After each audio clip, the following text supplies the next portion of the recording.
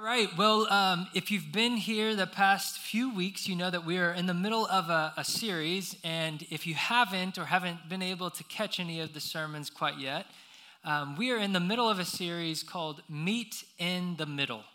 The premise is that we have two different topics that they seem to fight against one another, that they seem to battle against one another. And we're trying to figure out how these two different concepts and thoughts work together and meet in the middle. And so the past few weeks, we've had some amazing sermons. If you have pulled anything from these sermons, can we just hear a round of applause? I mean, I've really enjoyed it. I know I have pulled from this series already. I hope you have as well. But today the topic is truth versus love. Truth versus love. Obviously, we will dive into this and break this down further. This is kind of the smart versus heart scenario here. I could use a little more up here, but I've got plenty here. I had to admit to my life group, we've got several couples in our life group, and I had to just admit that I'm probably the most emotional one out of the whole group. So I've got plenty going on right here. I'm just an emotional mess sometimes. It's ridiculous. But before we go any further, let's go ahead and just say a quick word of prayer over this sermon, that he would speak and we would hear clearly. Lord, we love you so much. God, I pray that you would just have your way here today, that you would speak your word so clearly, so vividly, so that we could receive it, that it could impact us in a way that will cause us to think differently, that will cause us to, in turn, change our actions as we go into our world and as we strive to be a close follower of you. In Jesus' name, have your way. Amen, amen. I recently had to take a big exam. It has been a few years since I've had to study for an exam, and some of you students are like, yeah, we get it, we do it all the time. But for me, it's been a while, and I'm sure many of you would agree. It's been a little bit since you've had to really study for an exam. It was a big exam. And I'll tell you what, I had this anxiousness, I was stressing out over this exam. And if you can put yourself back in those big exams, those finals that you've got to make sure that you get this, you pass, you move on, right? And so I started pouring into studying for this thing.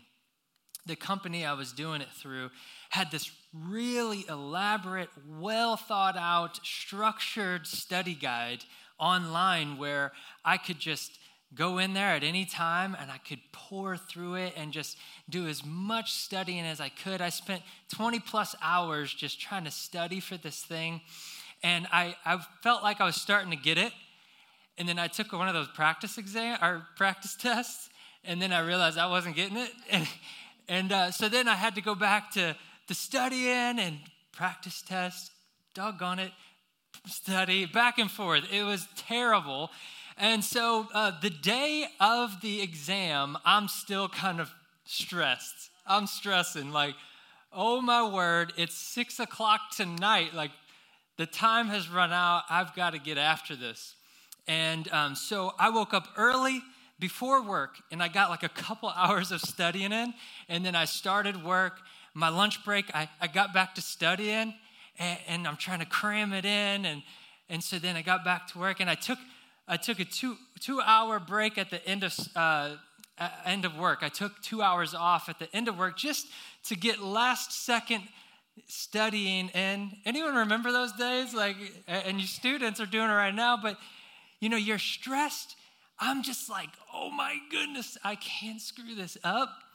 And so then I head there, I walk in, I'm just sweating bullets. The armpits are rather damp.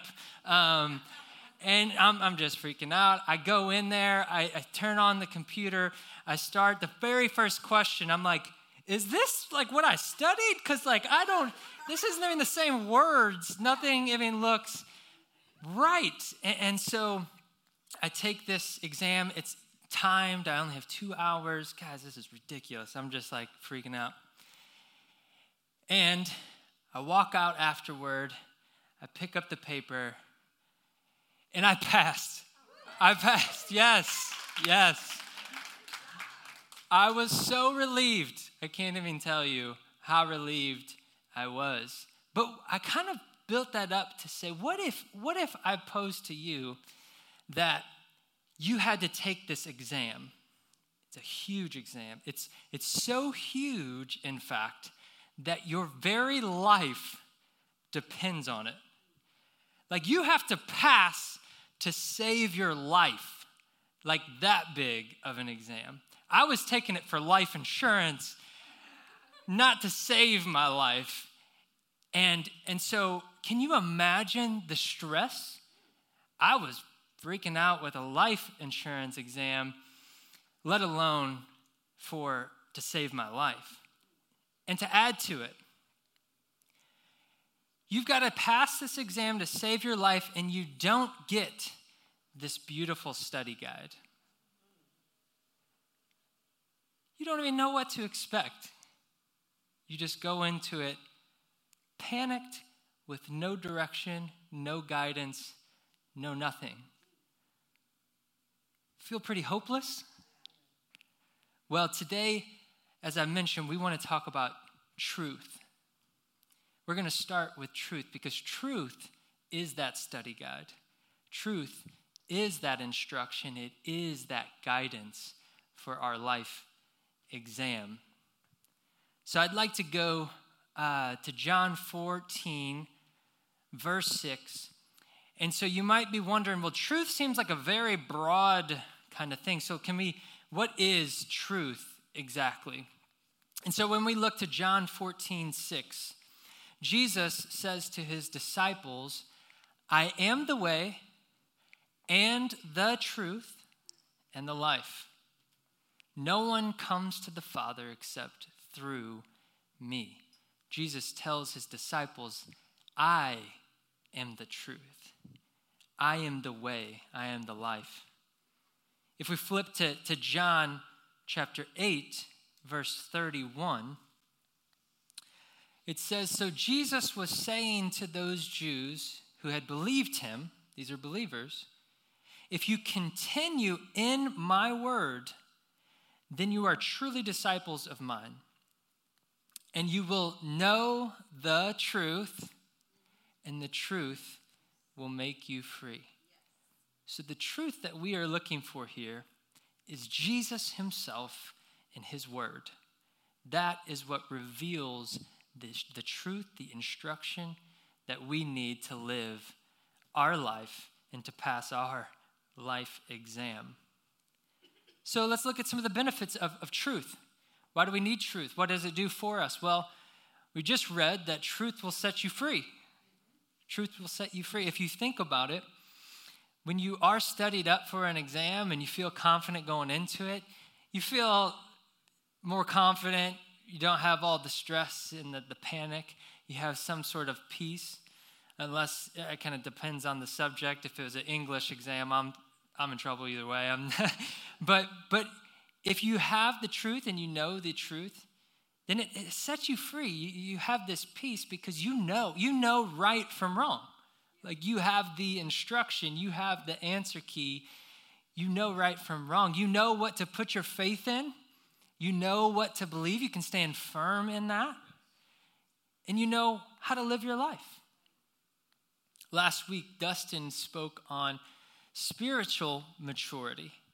And he was talking in Ephesians chapter 4, where at that time they were early believers. They were still like children in their spiritual walk. They were still like children. And so it talked about how they can be tossed to and fro with the waves and the wind of the different philosophies and the different doctrines. They were easily swayed because they didn't quite know the truth yet. But when you know the truth, you are free. You have surety. You know. So that's one benefit. Another benefit is the fact that you know the truth allows you to then share the truth. It allows you to share the truth with those that don't know the truth. And we know that Jesus has called us to do that. He told us to do that very thing, no matter whether it's a stranger, no matter whether it's a neighbor, a family, or a friend, that we are to share the good news of the truth, Jesus, and what Jesus has done for us. The Great Commission, we talk a lot about the Great Commission here because that's like the mission we're all on together. The Great Commission said, so go therefore, and make disciples of nations, baptizing them in the Father, the Son, the Holy Spirit, and teach them to obey my commands. Teach them to obey the truth. So Jesus himself told us directly, after he had been risen from the dead, he said, go tell everyone else of the truth. So that's something else that we are to do with truth. Another thing is for those that are already believers, we are to encourage one another with truth. We are to encourage one another, and we are to be accountability partners for each other. Who knows that when you are exercising and working out, to have an accountability partner is helpful? Like there's someone there to help you through. I had not worked out in like years, like consistently lifted weights in years. And Ryan, he reached out to me earlier this year. It was like the beginning of COVID, March. And he said, hey, what do you think about working out and like lifting and doing it together? I said, yeah, let's do it. So we started lifting. We were doing it consistently. I was feeling good. We're making some progress. And then my work picked up and Ryan's work picked up. I guess kids had to go back to school. It's ridiculous. And so his work picked back up. And then I got COVID, which really threw it all off. And so Ryan, I felt bad because we were working out in my basement and he couldn't even come over to work out. So I felt like I was holding him back. He went and got a gym membership. And so now he's doing his thing. He's still doing great. I'm not. I'm not doing good. I need an accountability partner in my life right now. I think I've worked out like twice in the past like 2.5 months. It's terrible.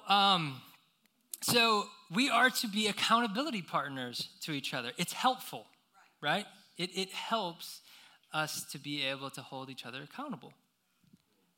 Galatians chapter 6, verse 1 says, brothers and sisters, if someone is caught in a sin, you who live by the Spirit, us, should restore that person. We are to be accountability partners for each other. The problem is, and this is where we get into the slippery slope of truth, that the downside is that it's really easy to slip from accountability partner to judging. It's really easy to all of a sudden find ourselves up on a pedestal that we've put ourselves on and then looking down and judging others. Like there's kind of that fine line, you guys know what I'm talking about, where you go from a healthy thing to then all of a sudden you've put yourself up above others. And so now we have slipped into judgment. And we know that Jesus taught us on his famous Sermon on the Mount in Matthew 7, verse 1. We'll take a look at that. It says, Jesus was telling thousands of people, do not judge so that you will not be judged. For in the way you judge, you will be judged. And by your standard of measure, it will be measured to you. Why do you look at the speck that is in your brother's eye, but do not notice the log that is in your own eye? So we can't fall victim to this. We can't fall victim to going from accountability partner to judging. Amen? Amen. Another slippery slope here on the truth side of things is that Dustin again spoke to this last week. He used the term flexing our biblical knowledge. Like we'll start seeking truth. We'll start seeking knowledge in his word, but we use it to puff ourselves up so that we can talk down to others, like make them feel like they are lesser than. You know, have you ever met anyone where it's like they're thumping you over the head with the Bible? It's like, whoa, is it supposed to work like this? But that is another slippery slope that we fall into, is where we start flexing our biblical knowledge on others to make ourselves look better than others. The Pharisees were pretty awesome at this. The Pharisees, we see in throughout the New Testament, that they knew their stuff. They knew the law. They knew the truth in the regard of the law. They knew their stuff really well, like could tell you 5 books off of their memory, word for word. That's how well they knew it. But the problem is that they were in the wrong posture, because they had Jesus Christ, the Messiah, right in front of them. And they were so hung up on this law and this truth that they missed out. Can you imagine missing out and in fact trying to trip up the Messiah himself? They had the wrong posture.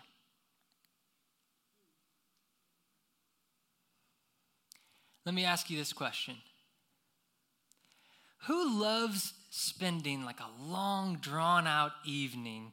You start mingling in the kitchen, you're getting dinner together, you go to the dinner table, you're hanging out, you're enjoying some food, you make your way to the couch in the living room, and you're lounging, you're chilling, and you are just hanging out and talking with a know-it-all.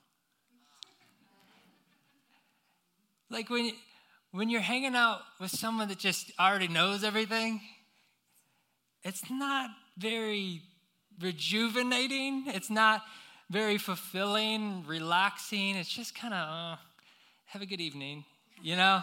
You guys know what I'm talking about? So when we get into this place where we know the truth so much better than you, and we know it all, we've already got it all figured out, we got to start backpedaling a little bit, and we got to think about our posture. Amen? So that covers kind of the truth side. Let's swing over to the love side. The love side. So we talked about what is truth. Well, what is love then? What is love? Let's look at 1 John chapter 4, verse 7. It says, "Beloved, let us love one another, for love is from God. And everyone who loves is born of God and knows God." And next verse, "The one who does not love does not know God, for God is love." God is love.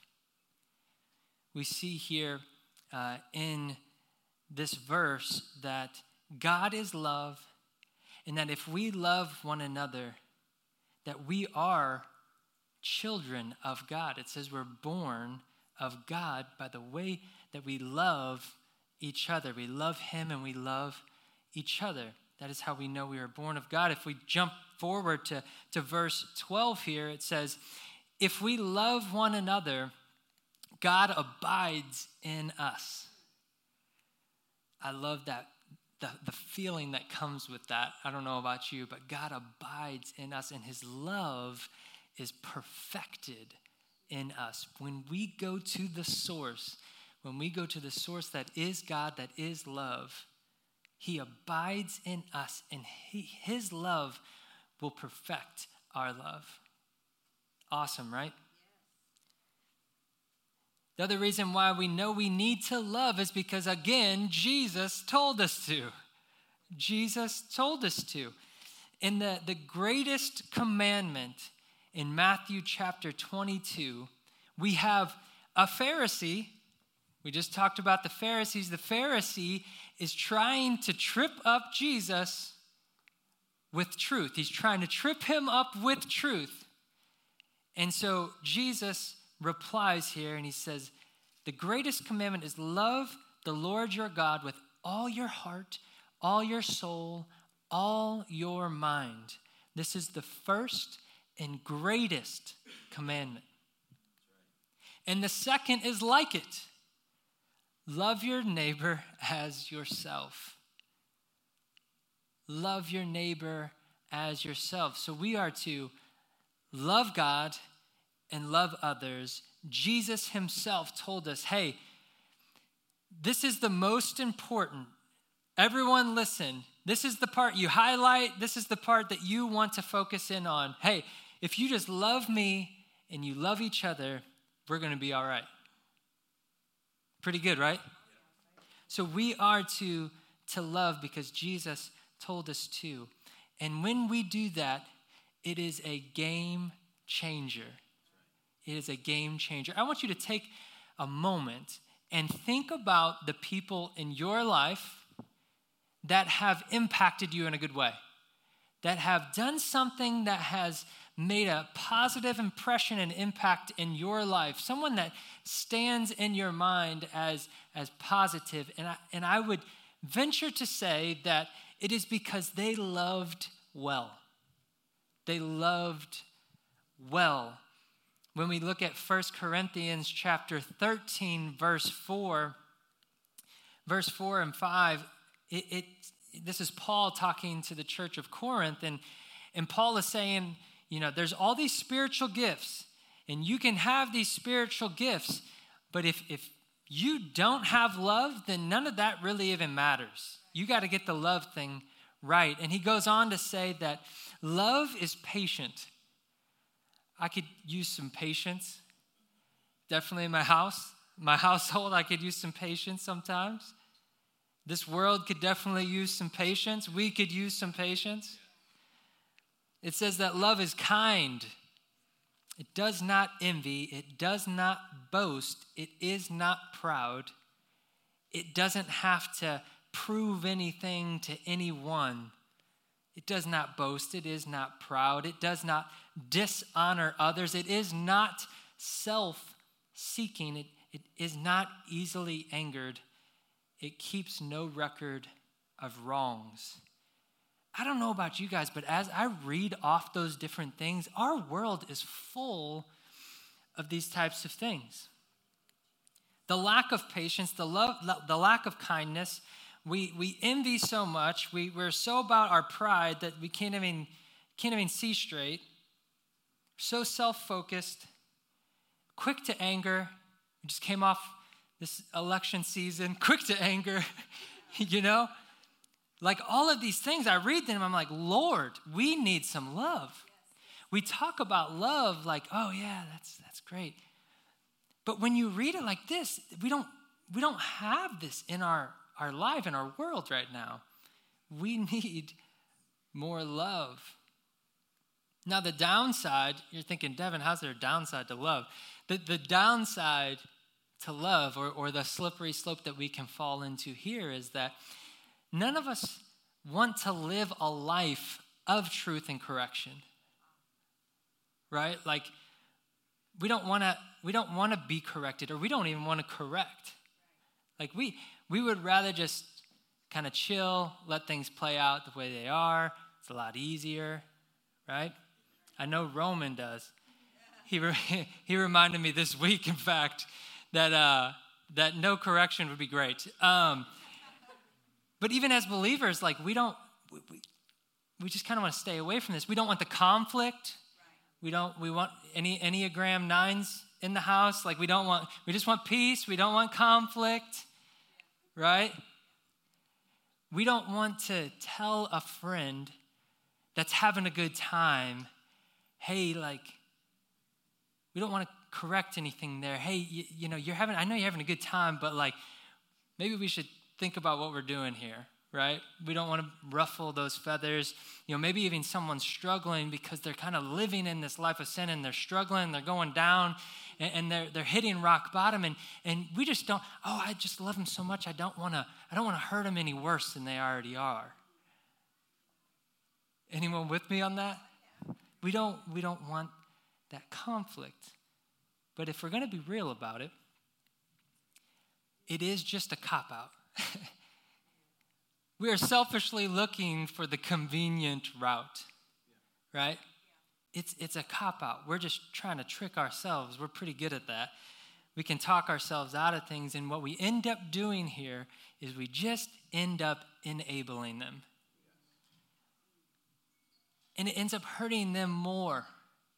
They keep digging the hole that they're in even deeper and deeper because we just want to avoid the conflict. So, can you imagine never correcting and telling truth to your child? Like they're born and just like never correcting them ever. That's going to end badly. Like they're going to get hurt. They're going to get lost. They're certainly going to grow up to lack godly character traits. Like it's going to end up bad. Can you guys agree with me on that? Amen. So grandparents, listen. No, I'm just kidding. That was for Jessica and Bobby. So yeah, here we are. We've got one side, truth, where we fall into this thumping over the head with this truth. And then on the other side, on the love side, we're enabling because we just want to avoid the conflict. And so meeting in the middle, what does that look like? What does meeting in the middle look like? Well, I'm going to go back to Ephesians 4. This is where we talked about earlier and Dustin spoke on last week, where they were children in their maturity. They were thrown back and forth because they didn't have that truth. They lacked that truth. And right after that, it says, instead, in verse 15, it says, instead, speaking the truth in love, we will grow to become in every respect the mature body of him who is the head, that is Christ. For him, the whole body, joined and held together by every supporting ligament, grows and builds itself up in love, and each part does its work. See, the title of the message really shouldn't have been truth versus love. It should have been truth in love. When we do this, when we speak in love, it ends up uniting us. It ends up pulling us together. We're able to get on one accord, one mind, right? We can talk through our stuff without battling and fighting. We can talk through things in love. If we move to 1 Timothy chapter 1, verse 5, I like this verse. It says, but the goal of our instruction or truth, right? We talked about truth and instruction. The goal of our instruction is love from a pure heart and a good conscience and a sincere faith. When we have these things, we have the right posture so that the goal is not the truth. The goal is actually the love, that we use the truth to love. Truth serves love. Truth is aiming at love. We look at 1 Corinthians chapter 13, verse 6. It says, love does not delight in evil, but rejoices with the truth. Love rejoices with the truth. Love is glad when truth is spoken. And if love is God, we can replace that and say God is glad when truth is spoken in love. Amen? So how do we do this? How do we speak truth in love? Well, we do it gently and with humility. We do it gently and with humility. 2 Timothy chapter 2. And guys, I know I've got a lot of scripture today, but I can promise you I carved out half of them. There's so much in the scriptures about this topic that we could spend a lot of time talking through this. But 2 Timothy chapter 2, verse 23, it says, don't have anything to do with foolish and stupid arguments. Sometimes I just like when the Bible just says it, stupid arguments, because they produce quarrels.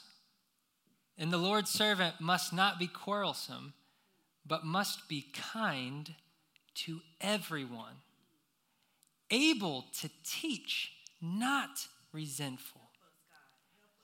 Opponents must be gently instructed in the hope that God will grant them repentance, leading them to a knowledge of the truth.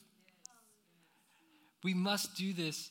We must do this gently because, guys, if we don't do it with kindness and gentleness, this scripture just told us that we can't reach those that don't know the truth. We must do it with kindness and gentleness. When's the last time someone was barking at you and yelling at you and they convinced you of their way? Right? It was through a loving relationship and a respectful, kind conversation.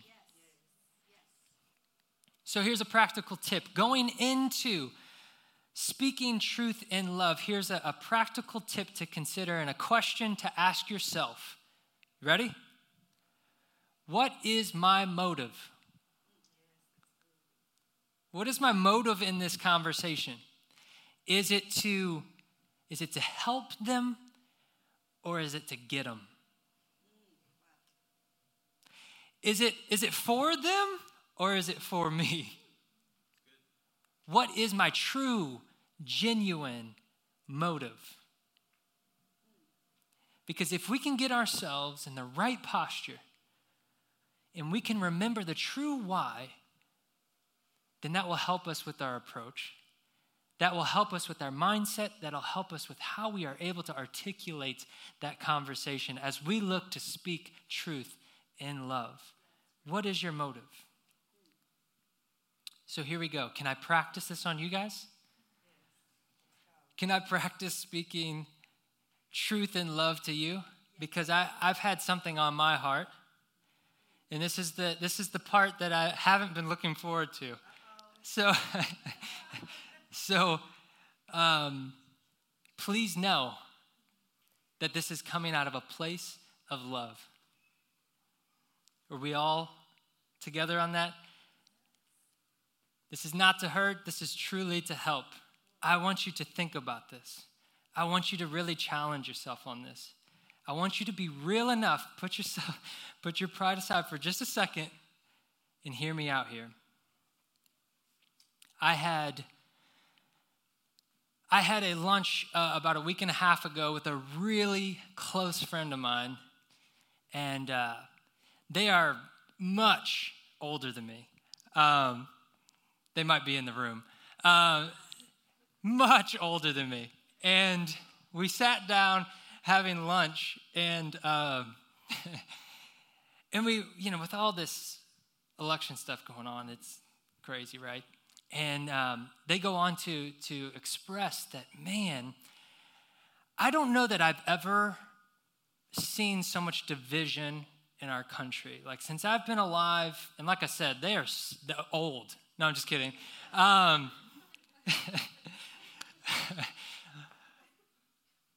They haven't seen this much division. And I don't know about y'all, but I can't disagree with that. The division is thick. It's thick. And during this election season that we have been in and are on the heels of, I saw a lot of posts on social media. I heard a lot of comments from Christian family and friends of mine. But these posts and these comments were done in a way that put down others that didn't see things the same way they did. They publicly were to make fun of or mock someone that just doesn't see something the way that they currently do. It was an attempt to publicly humiliate someone that doesn't see things the way that you do. And sadly enough, in some cases, I heard and saw people straight up calling others stupid because they just didn't agree with a thought process of someone else. Let me ask you something. This is stepping on toes, I know it, but again, this is in love. Let me ask you something. What takes precedence in your life? Is it a political view of yours? Or is it the way of God? Because the things that I saw and the things that I heard led to division. It has led to division and more division. Right? You guys with me? It's led to more division, but when I read scripture, guys, and when I read the ways of God, our God, it doesn't talk about division. It talks about unity. It talks about unity.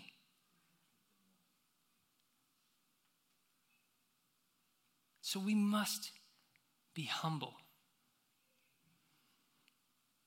We must be humble enough to just put our thoughts, our opinions, our agenda down just long enough so that we can have a conversation with someone and actually listen to what they have to say, as if we're truly trying to understand their point of view.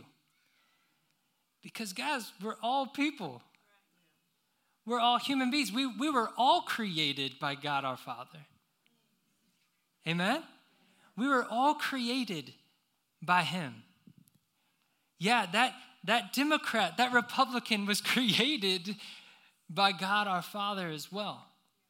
We must be humble enough to take a second and listen to each other, because God values them too. You can all stand to your feet.